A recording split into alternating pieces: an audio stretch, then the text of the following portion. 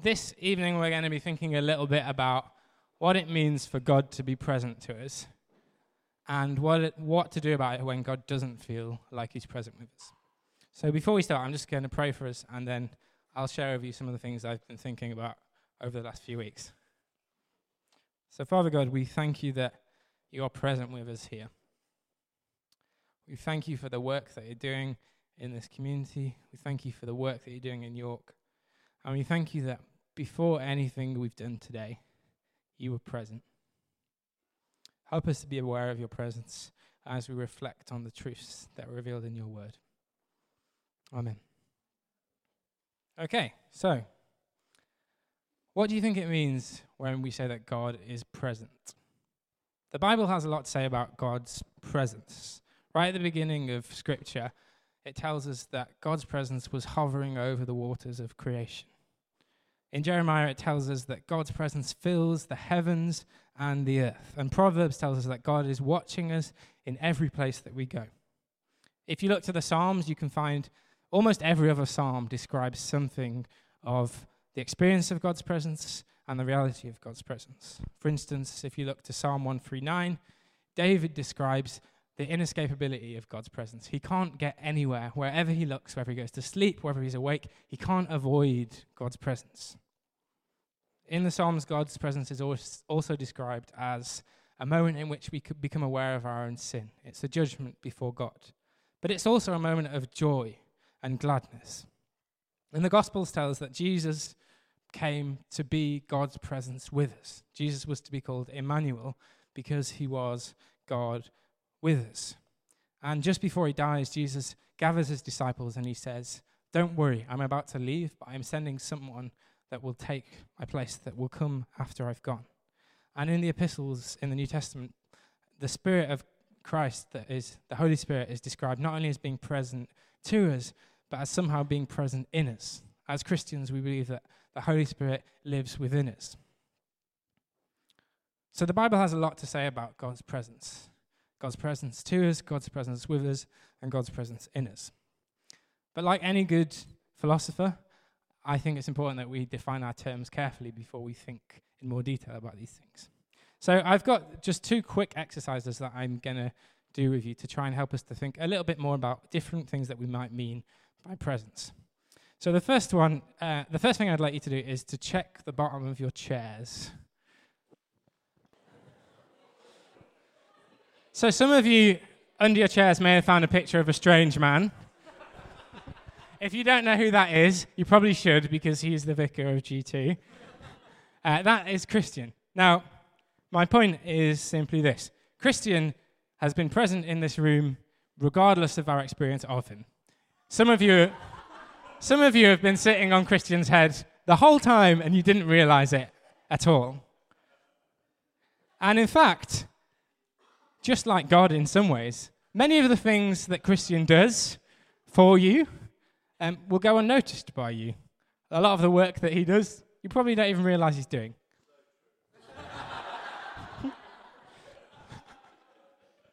Yeah, I can attest to the fact that is true. But if it's true of Christian, it's even more the case that it's true of God, which is that whether or not you experience God as present in your life, whether you have these profound experiences of God's presence, God is present.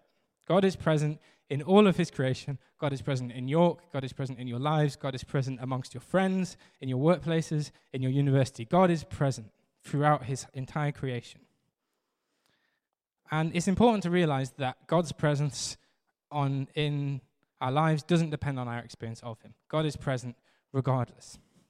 And this is really important for how we think theologically about all sorts of things, but particularly when we think about how we approach worshipping together as God's church, which we're doing tonight, and going out into the world to engage in God's mission. What we're doing is not inviting God to join in this lovely worship service with us, but we are joining in the presence of God, and a worship that's been going on, even though we don't realize it. So that's the first thing. God is present, and God is at work in our lives and at work in our world. Now, I'd like you to try something else for a second. I'd like you to turn to the person next to you, and I'd like you to ask them your favorite icebreaker question. You might not have a favorite icebreaker question, but I think to get the conversation started, maybe you should just ask them, what their views are on Brexit and whether they voted it.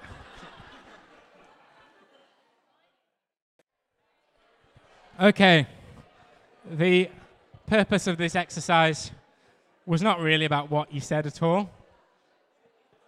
Holly had a really interesting icebreaker question at the front, which is, if you were on Stars in Their Eyes, who would you be? Great question. I would probably be... Ben thinks I should be Nick Cave. I potentially go for Morrissey, but... Anyway. So the point of that little silly example was this. That experience of engaging with another person, of being present with another person, it's very different to the experience that you had of realizing that you've been sitting on Christian for a while, right? And I think this helpfully points out to us something about God's presence, that it's true that God is present all around us, whatever we do and wherever we go. But it's also true that we can experience God's presence and we can engage with God's presence in some ways similar to the way you're engaging with the person sitting next to you. The Reformation theologian Martin Luther, I think, puts this in really amusing terms when he writes about the importance of Christ's presence in communion. And he says, Martin Luther is, you might not think it, but he's incredibly funny in some of the examples he uses. But he says, anyway, since Christ is omnipresent, that means he's present everywhere. He is present in the cabbage on my table and the soup in my table. But it's different when Christ is present for us.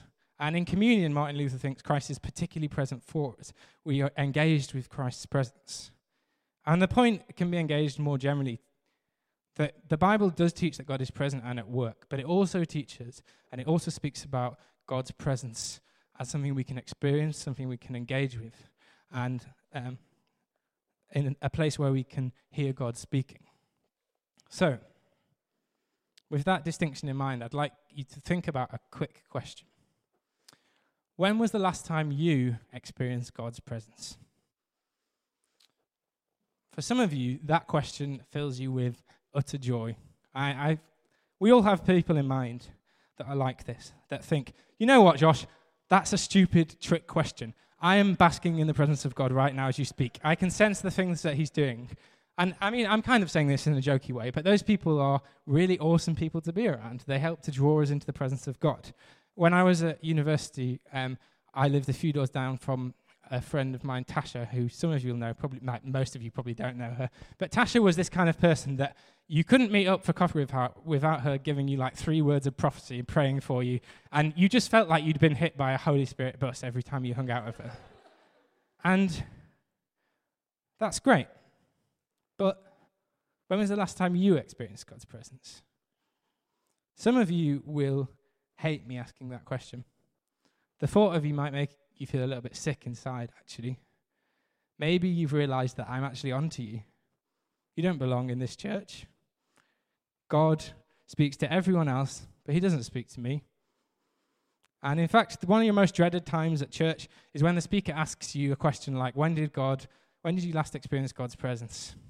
Or maybe when the worship leader invites you to ask God for a word or picture. Maybe you think, that's not me. That's for holy people. That's for people like Tasha. That's not for me. I don't experience God in that way. If you hear nothing else that I have to say today to you, hear this.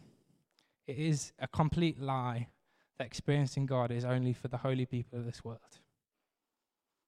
And it's a lie that because you don't feel or experience God's presence, that you're somehow an inferior Christian, that you don't belong in this church or in this community. Not only is that not true, but it's extremely damaging. Our faith is not grounded in what we experience. It's grounded in the things that God has done for us. It's grounded in the work of Christ, and it's grounded in what the Spirit does for us. Does God want to draw you into a deep and loving relationship with him? Of course he does, yes. Does God want you to experience the richness of his presence? Of course he does. But does this look the same for every one of us? Absolutely not. The fact is, if you flick through the pages of Scripture, you'll see that God's presence is something which looks different for everybody. The Bible describes God's presence in the still, small voice. It describes hearing God's presence in the silence. But it also describes God's presence as being in the fire and in the burning bush and in profound, moving experiences. And so the first thing that I want to reflect on about the nature of God, experiencing God's presence, is that we cannot make the mark of our experience of God's presence how we perceive everyone else to be experiencing God. Because that just won't work, and it just isn't how Scripture describes our relationship with God. But even still, even though it's true that we all experience God differently, and God's presence is different for all of us, there are some of us that will sometimes feel that it's not just that we experience God differently, but we don't experience God at all. Even though we seek God earnestly, even though we trust God and put our faith in the promises of Scripture, all we see when we turn to pray is silence. And let me tell you this, that this is an incredibly common experience. This is not something that is just happening to you for the first time. And this is something that's been happening to people that are followers of Christ for centuries. The person that I really like to think about when I'm reflecting on this is Mother Teresa. Whatever you think of Mother Teresa, she's held up by our society as being an exemplar of the Christian life, of the spiritual life. But if you look at Mother Teresa's writings, her reflections on her own spirituality, her own experience was one in which she felt a deep sense of God's loss and God's absence in her life. I'll just read to you quickly from one of these accounts in which she describes this in quite vivid detail. She says, "Lord my God, who am I that you should forsake me?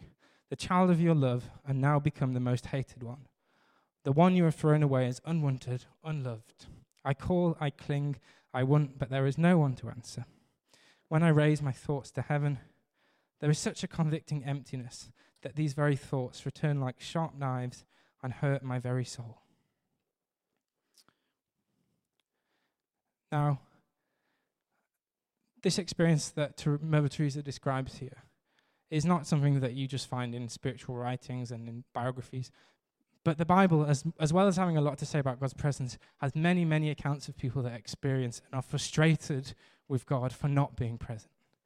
And again, the Psalms are a really excellent place to go for this kind of thinking, because what you see is people's honest experiences and reflections on God. So we're going to spend a little bit of time this evening just reflecting on the words of Psalm 13, which I think really helpfully outlines some of this experience. But as we'll see soon, it also helpfully explains what we can do when we're in this place.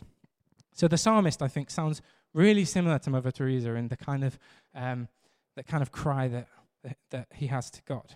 So Psalm 13 begins with these words: "How long, Lord, will you forget me forever? How long will you hide your face from me? How long must I wrestle with my thoughts, and day after day have sorrow in my heart? How long will my enemy triumph over me? Look on me and answer, Lord my God. Give light to my eyes, or I will sleep in death. And my enemy will say, I have overcome him, and my foes will rejoice when I fall." Now, I don't know if you identify with that kind of experience or not. I personally can say that there have been many times when I've turned to God in prayer, and that would be an honest description of my experience of God's presence. And when you have that kind of experience, when you feel like God is not present, that when you turn to look for God in your thoughts and in your hearts, all you hear is silence, this can be an incredibly isolating experience. And I think partly this is because we feel like we are alone, that no one else in our community, no one else in our world feels like this.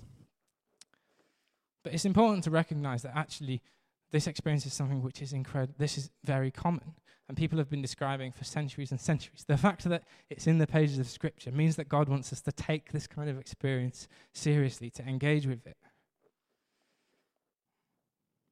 And throughout the history of theology, there have been many people that have tried to give some kind of answer to why is it that sometimes God seems to withdraw from us or seems to be absent from us. And probably one of the most famous of these accounts you'll find in John of the Cross, a 16th century Spanish mystic who wrote the short piece of poetry, The Dark Night of the Soul. Some of you might have read it. If you haven't, I'd really recommend it as a really helpful reflection on some of the issues that we're thinking about this evening. And as John of the Cross describes it, the kind of experience that we hear here from the psalmist is an important part of our spiritual maturation as Christians. It's important as we mature as Christians that we both experience God's presence, but he also thinks there can be a role for our experience of God's absence in developing as Christians. And as John describes it, God's absence can act as a kind of refining process where we begin to see how much in need we are of more of God's presence in our lives, how little we truly desire what God wants for us. And he describes this in many pages using an analogy which you find in a lot of different places in the Bible, which is that of a mother weaning a small child. And I imagine that there aren't many of you here that know much about weaning. I have a limited experience of weaning.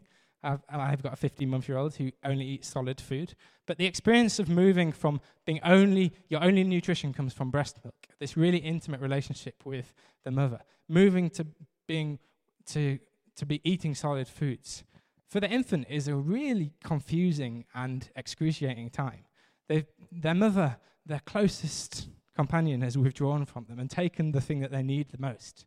But actually, as outsiders, we can reflect on that experience and see that it's perfectly for the good of the baby that they are able to digest more solid foods, that experience changes, that even though it feels like an excruciating experience of the mother's absence, it's actually a shift in their relationship. And John of the Cross thinks that can help us to think about what's going on with our experience with God when God withdraws from us. That actually, even though it might feel like a complete absence of God's presence, God can use that experience to mature us, to deepen our desires for him. And actually our relationship with God shifts many times in our lives. For those of you that know me, you'll know that I'm a fairly steady guy, and I'm not kind of taken to like a really extreme spirituality all of the time. But you probably wouldn't know that as a teenager, I was the kind of child that I used to play keyboard in the worship band, and I was rebuked for not playing enough keyboard and doing too much worshipping of God. And that was an incredibly formative time in my spiritual life. But as I went to university and thought and spent a lot of time doubting and questioning my faith, my experience of God also shifted. And my experience of God became very different. And actually, now I would describe that I draw much closer to God in moments of silence and contemplation than I do in big, exciting, charismatic worship. But my point is simply this, that throughout our lives, our experience of God changes many times. And it can be really unsettling when that happens. But actually, God can use it for his good.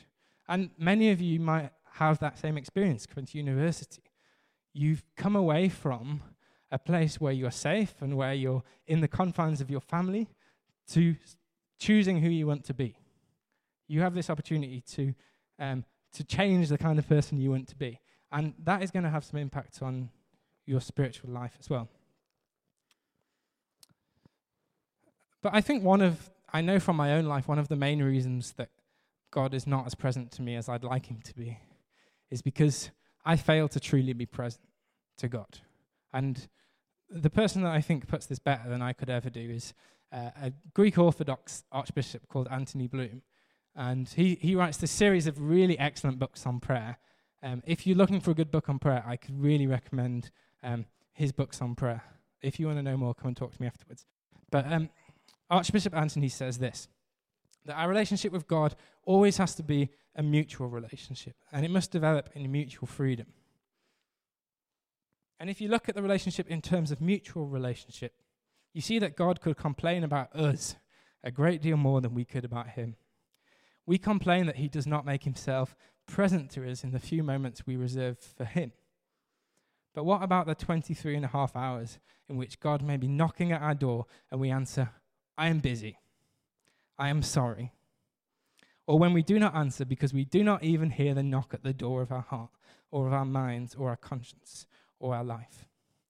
So there is a situation in which we do not have a right to complain about the absence of God because we are a great deal more absent than he ever is.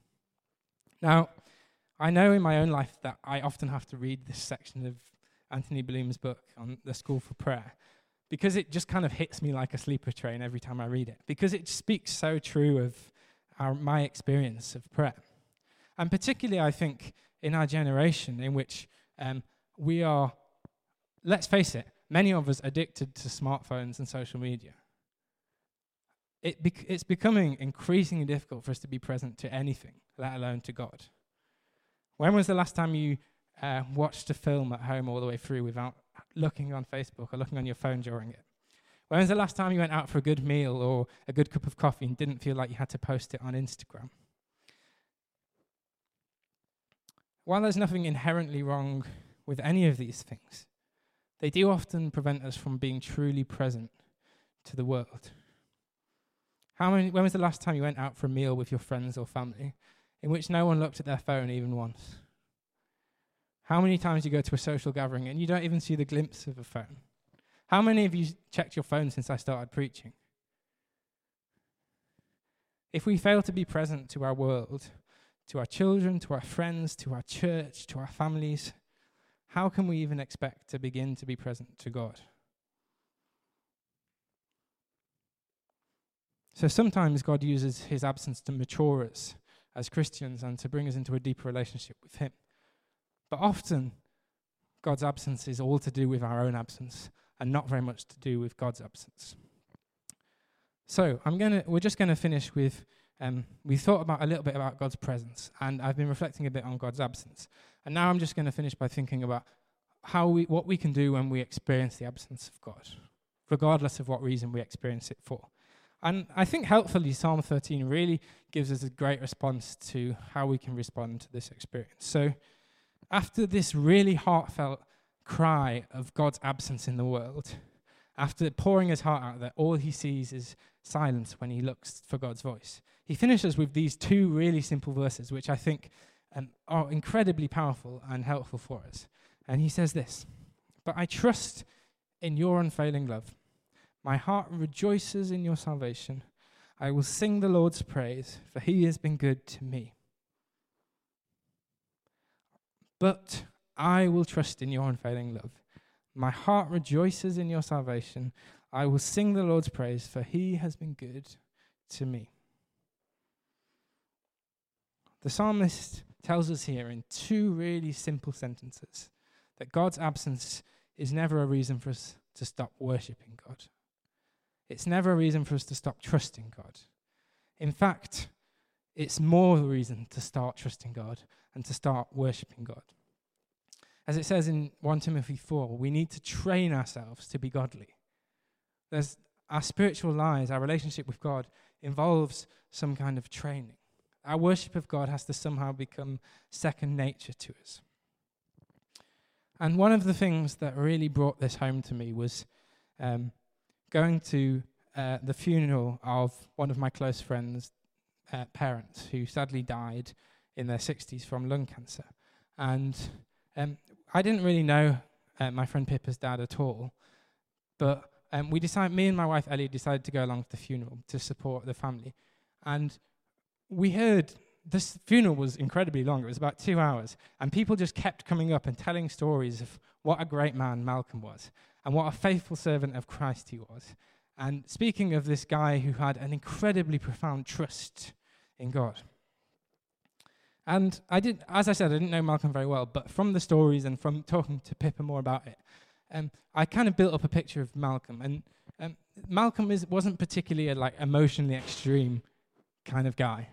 Malcolm was pretty steady, and I imagine he probably wouldn't have described his experience of God as being really profound and really powerful all the time. But talking to Pippa, she told me that Malcolm used to come down every morning before he went to work or before he did what he was doing when he was on holiday. And he would devote his time to seeking God in prayer and studying Scripture. He would do this however he felt. Whatever day he was facing, he would look to God in prayer. And in the last few years of Malcolm's life, just before he was diagnosed with terminal cancer, he had an incredibly profound and powerful experience of God's presence in one of those daily quiet times in the morning. And he felt, as Pippa described it to me, that he was in some way being prepared for his death, that he was meeting with God in a real way. But the thing is, for 30, 40 years of his life, Malcolm devoted himself to prayer without any profound, powerful experience of God's presence, because he was a disciplined and relentless worshipper of God. And I'm just bowled over by this story again and again, because I look at my own life and I wonder, what would people say the same of me at my funeral? I'm all too aware that most of the time I want all of the experience of God's presence, but I don't want to be spiritually disciplined. I don't want to put the work in. And I think, reflecting on this in the last few months as I've been up in Scotland a little bit, I grew up in the charismatic church most of my life, and I was part of G2 for 10 years as a student and as I went into work. And I think as charismatics sometimes, we can be incredibly down on the idea of going through the motions. We think actually going through the motions has to always be a dreadful thing. That somehow if we go through the motions in worship and prayer, that we lack sincerity. But actually, although the values of authenticity and spontaneity are incredibly important in worship and prayer, so are the values of habit and repetition. And as we've moved up to St. Andrews, our experience of worship and prayer has become incredibly different. So my wife, Ellie, and I we feel really called to serve the Anglican Church for the rest of our lives in some capacity. So when we went to St. Andrews, we didn't look around for which churches to go to. We looked at the two Anglican churches, and we could have gone to the really traditional church or the traditional church. That was our choice. So either we went to a church with a choir, robes, and incense, or a church with a choir and robes and no incense. That was our choice. And the church that we go to in St. Andrews couldn't be more different from this in a lot of ways. Every week we read pretty much the same words. We use the same pieces of liturgy. We go through the confession. We hear from Scripture. We have a sermon. We sing some hymns that I don't know and can't possibly sing along with. And then we have communion. We say the communion liturgy. And then we're sent out into the world. Now, this experience of worshipping this way is incredibly repetitive. But I've also found that there's something incredibly powerful about that way of worshipping and relating to God. And I think as I thought more about it, one of the things that I really value about that is this, that I don't always feel like dancing down the aisle in worship. I don't always feel God's presence overwhelming me. But in some ways, I find it really helpful that when I come to confess to God, I have words that have been thought through and words that can help me and prompt me to confess and to worship. The thing is that we need to realize, I think, is that we are shaped by the things that we do as much as the things that we think and feel. Habit and ritual are not things which are confined to church worship. In fact, if you look around your lives, you will find your lives are steeped with habit and ritual, whether you think about it or not. We are habitualized by our society what kind of clothes to wear. We are habitualized what kind of people we should be spending time with, what kind of drinks we should be drinking. I mean, the very principles behind social media and a lot of this Instagram and Facebook and Twitter is that repetition is an incredibly powerful way of instilling a value into a society. The fact that you repeatedly check your Instagram post every hour or so means that you are repetitively putting habits in your life which speak of a certain value. Now, I think when we realize this, when we realize that we are habitualized creatures, that actually we spend a lot of our time engaging in activities that we don't always reflect on, but which deeply shape us as people, we also have the power to think about how we use habits and rituals. We have the power to think about whether the habits and rituals we use speak of God's gospel and speak of worship of God, or whether they speak of the values that our society wants us to believe in. And one of the things that has helped me to reflect on this is starting to learn how to be a dad for the first time. So my little boy Judah has just started to become a little defiant. So he's got maybe about 6 words, but one of them is definitely no. And he can wag his finger very aggressively like his mother does. When you want him to do something, he doesn't want to do it. He says no. Now, he also is quite rude, really, to a lot of other children. In creche, he'll quite happily, if somebody else is playing with a toy, pick it up and start eating it, because, I mean, why wouldn't it? It looks delicious.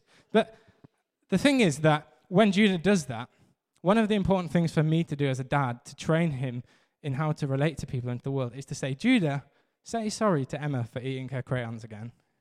And do you know what? I think I will probably say that one sentence, Judah, say sorry to maybe 1 million more times in my life. Maybe more. Now, does Judah really feel sorry when he says sorry? Of course he doesn't mean it. And do you think he'll mean it anytime soon? Probably not. Do you think that as a dad I should wait until Judah learns how to feel sorry before he says sorry? Of course not. I mean, all of us were brought up to learn how to relate to people and to the world through our habits and through our repetition. And I think we need to think about this when it comes to God. Anybody that's tried to make a friendship or a marriage or a relationship work knows the importance both of the spontaneous and the monotonous. Good relationships require repetition, they require hard work, and they require saying, I love you, even when you actually really loathe the person that you're standing before. Because that kind of repetition really instills in us what it means to love. That we are relentless in our love, even when we feel like the other person is horrible. And I think this is incredibly important when we reflect on our experience of God's absence and what we do in the face of it. Because what the psalmist tells us is that he feels completely cut off from God, that he feels that God has isolated him and abandoned him. But what does he tell us in response? He tells us that that will not stop his relentless drive to worship God and to trust in God's promises. We need to train ourselves to be godly. We need to train ourselves in worship. We need to train ourselves in confession. And this is even more the case when we are feeling great, when we are feeling really close to God and we're experiencing God's presence all the time. It's even more important that we instill this discipline that when we are feeling empty and lost and silent, that we have this second nature, this relating to God to fall back on. And the reality is training is something that takes a long time to do. So recently I've been starting to try and get a bit fitter because I am carrying a little bit too much around the middle. And I started doing the NHS's Couch to 5K app. I don't know if any of you have done it. I mean, I find every time I do it, it's excruciatingly difficult. It's probably because you're meant to do it 3 times a week, and I do it about 3 times a month. But I came to this realization the other day. I'd just been to the gym. I'd ran 20 minutes at 6.5 miles an hour. Some of you, that I'm sure you do that every morning. For me, I felt like a benchmark of achievement in my personal fitness, right? And then I came home and I turned on the TV and the London Marathon was on. And I suddenly realized that if I ran for 6.5 miles an hour, I could just about get over the finish line in 4 hours. And the thought of running 25 minutes at 6.5 miles an hour makes me feel physically sick. And then I also came to the realization that to win the London Marathon, which, let's face it, is probably past my capabilities at this point in life, but if I was going to get in shape to run the London Marathon, I'd not only have to run it in 2 hours, but I'd have to run it in double the speed for 2 hours. And the thought of running at 13 miles an hour for a minute doesn't only make me feel physically sick. I actually want to sit down right now. But the point that I'm trying to make is this. For any of you that have been involved in any kind of physical training, you'll know that progress is slow. Like, I might be able to run 21 minutes next week. Maybe if I actually go 3 times a week, I might be able to run 22 minutes in a few more weeks' time. But it takes those little things to build my strength, to build my stamina. And we need to do the same in our worship and our prayer. And often I find getting to the gym, do you know what the hardest bit is? It's putting your trainers in your bag before you go to work. And I think the same is true of our spiritual lives. That actually all of us deeply long to seek after God in prayer. We deeply long to hear from what he says in his word.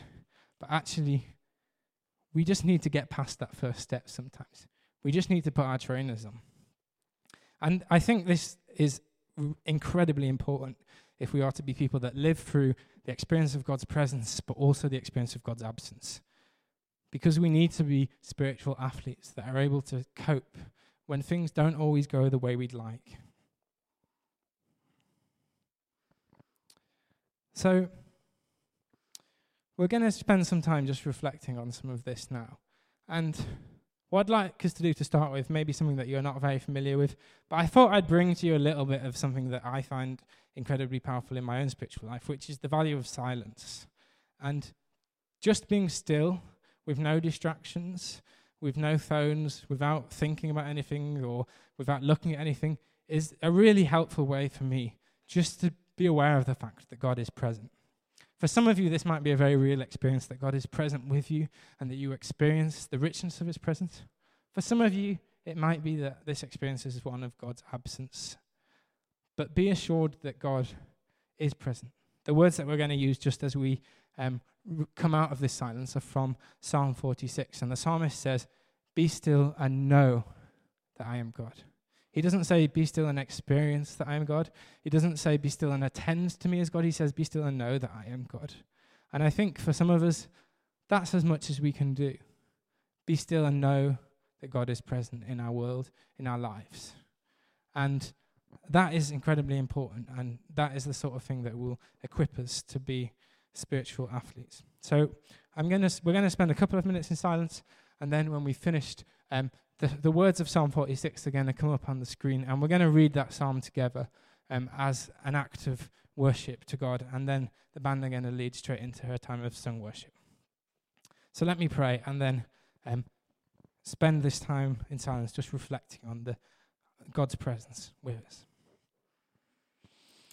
So, Almighty God, we thank you that you are present.